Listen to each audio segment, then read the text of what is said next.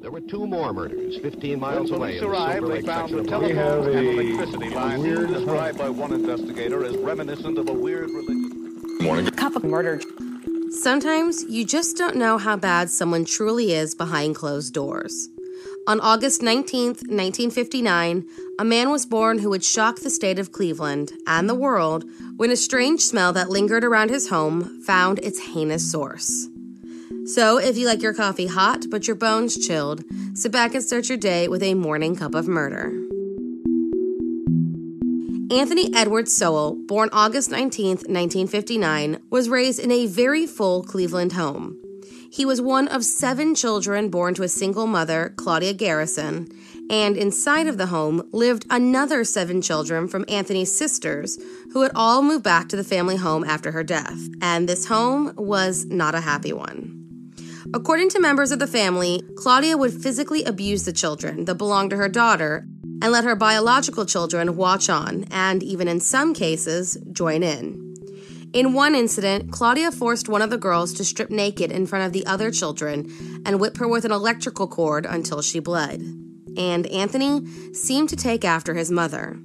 He began raping one of his nieces on a daily basis for 2 years, starting when she was just 11 years old. He eventually left the home when he joined the U.S. Marine Corps and seemed to flourish as a military man. He had a 7-year career filled with accolades and service medals and was discharged in January of 1985. Just 4 years after his discharge, he seemed to revert back to his old ways, when in 1989, a woman named Melvette Sockwell willingly entered Anthony Sowell's home. When she tried to leave, he grabbed her, bound her hands and feet, gagged her, and began strangling her to the point of unconsciousness. Melvette, who was 3 months pregnant at the time, was able to survive the ordeal, and Anthony was charged with kidnapping, rape, and attempted rape. He pleaded guilty and served 15 years in prison. He was released in 2005 and shortly thereafter began a relationship with the niece of Cleveland's mayor, Lori Frazier.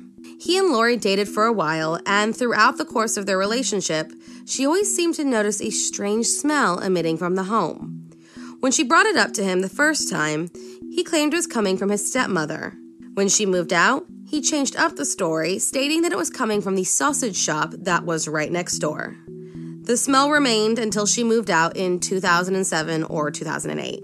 But Lori wasn't the only one who noticed the smell. Neighbors, who knew Anthony as the guy living off of unemployment and selling scrap metal, complained to the health department about the foul smells. But nothing came from the report, and the smell seemed to just grow worse with time. Around the time Lori left, Anthony began seeking company through online dating, where he stated that he was a master looking for a submissive partner. In September of 2009, a woman named Latundra Billups came to Anthony's home for a few drinks. On the 22nd, she reported her disaster date to police, stating that after a few drinks, Anthony became angry, hit her, choked her, and raped her as she passed out. On October 29th, police came knocking at his door with a warrant for the alleged rape. There was no answer, so police entered the home looking for their rapist. What they found were 2 bodies lying on his living room floor. Anthony Sowell was arrested 2 days later as police continued to make gruesome discoveries. Buried in a shallow grave in the basement and crawl spaces of the home were 4 other bodies at various stages of decomposition. In the backyard were remains from 4 other women and a human skull in a bucket inside of the home. It seemed that the smell that everyone had been complaining about came from the 11 bodies police found in Anthony Sowell's home. Bodies that, as far as they could figure, were all killed by manual strangulation, earning Anthony the name the Cleveland Strangler. At the time of his arrest, he was 50 years old.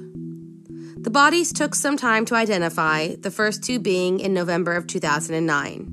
The first was Tania Carmichael, a 53-year-old woman who disappeared a year prior, and 31-year-old Talisha Fortson, who had been missing for 5 months. A few days later, 3 more of the bodies were identified as 38-year-old Crystal Dozer, 47-year-old Amelda Hunter, and 45-year-old Michelle Mason. Police began looking at all missing person cases beginning from when Anthony was released from prison in 2005, and as DNA testing began, protesters gathered in front of the Sowell home with posters and photos of their missing loved ones. As time went by, the rest of Anthony Sowell's victims were identified as 31-year-old Tashana Culver, 25-year-old LaShonda Long, 43-year-old Nancy Combs, 49-year-old Janice Webb, 44-year-old Kim Yvette Smith, and 38-year-old Diane Turner. They also determined that there were at least 3 other rape victims who survived his attacks and never reported the crime due to prior drug history and personal reasons. Many entered his home on the guise of either a date or an invitation to do drugs. Anthony Sowell's trial began on June 6, 2011, and he was charged with 11 counts of aggravated murder and 74 counts of rape, kidnapping with evidence, and abuse of a corpse. He pleaded not guilty by reason of insanity, but later changed it to just not guilty. He was convicted on July 22nd on all but 2 of the counts against him and sentenced to death. However, just a few months later, his lawyers filed an appeal with the Supreme Court, stating that Anthony Sowell wasn't given a fair trial.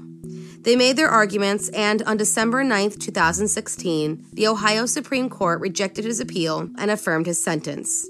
He tried again in 2017 and was again rejected. He remains on death row awaiting execution. Thank you for joining me in my morning cup of murder. Please join me again tomorrow to hear what terrible thing happened on August 20th. Don't forget to rate and subscribe and let me know how you like it.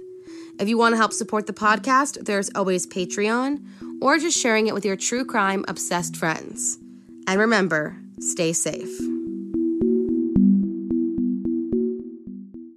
Thank you for listening to Morning Cup of Murder. This is a daily podcast that tells you what happened on this day in true crime history. In short, easy to listen to episodes that you can finish on your commute or while you enjoy your morning coffee. So make sure you check back every morning. My name is Karina. I am the creator and host. You can find Morning Cup of Murder on Twitter, Instagram, and Facebook. I have also set up a Patreon where you can donate a small monthly contribution to the podcast. All those links are in the episode description. Thank you again, and have a wonderful day.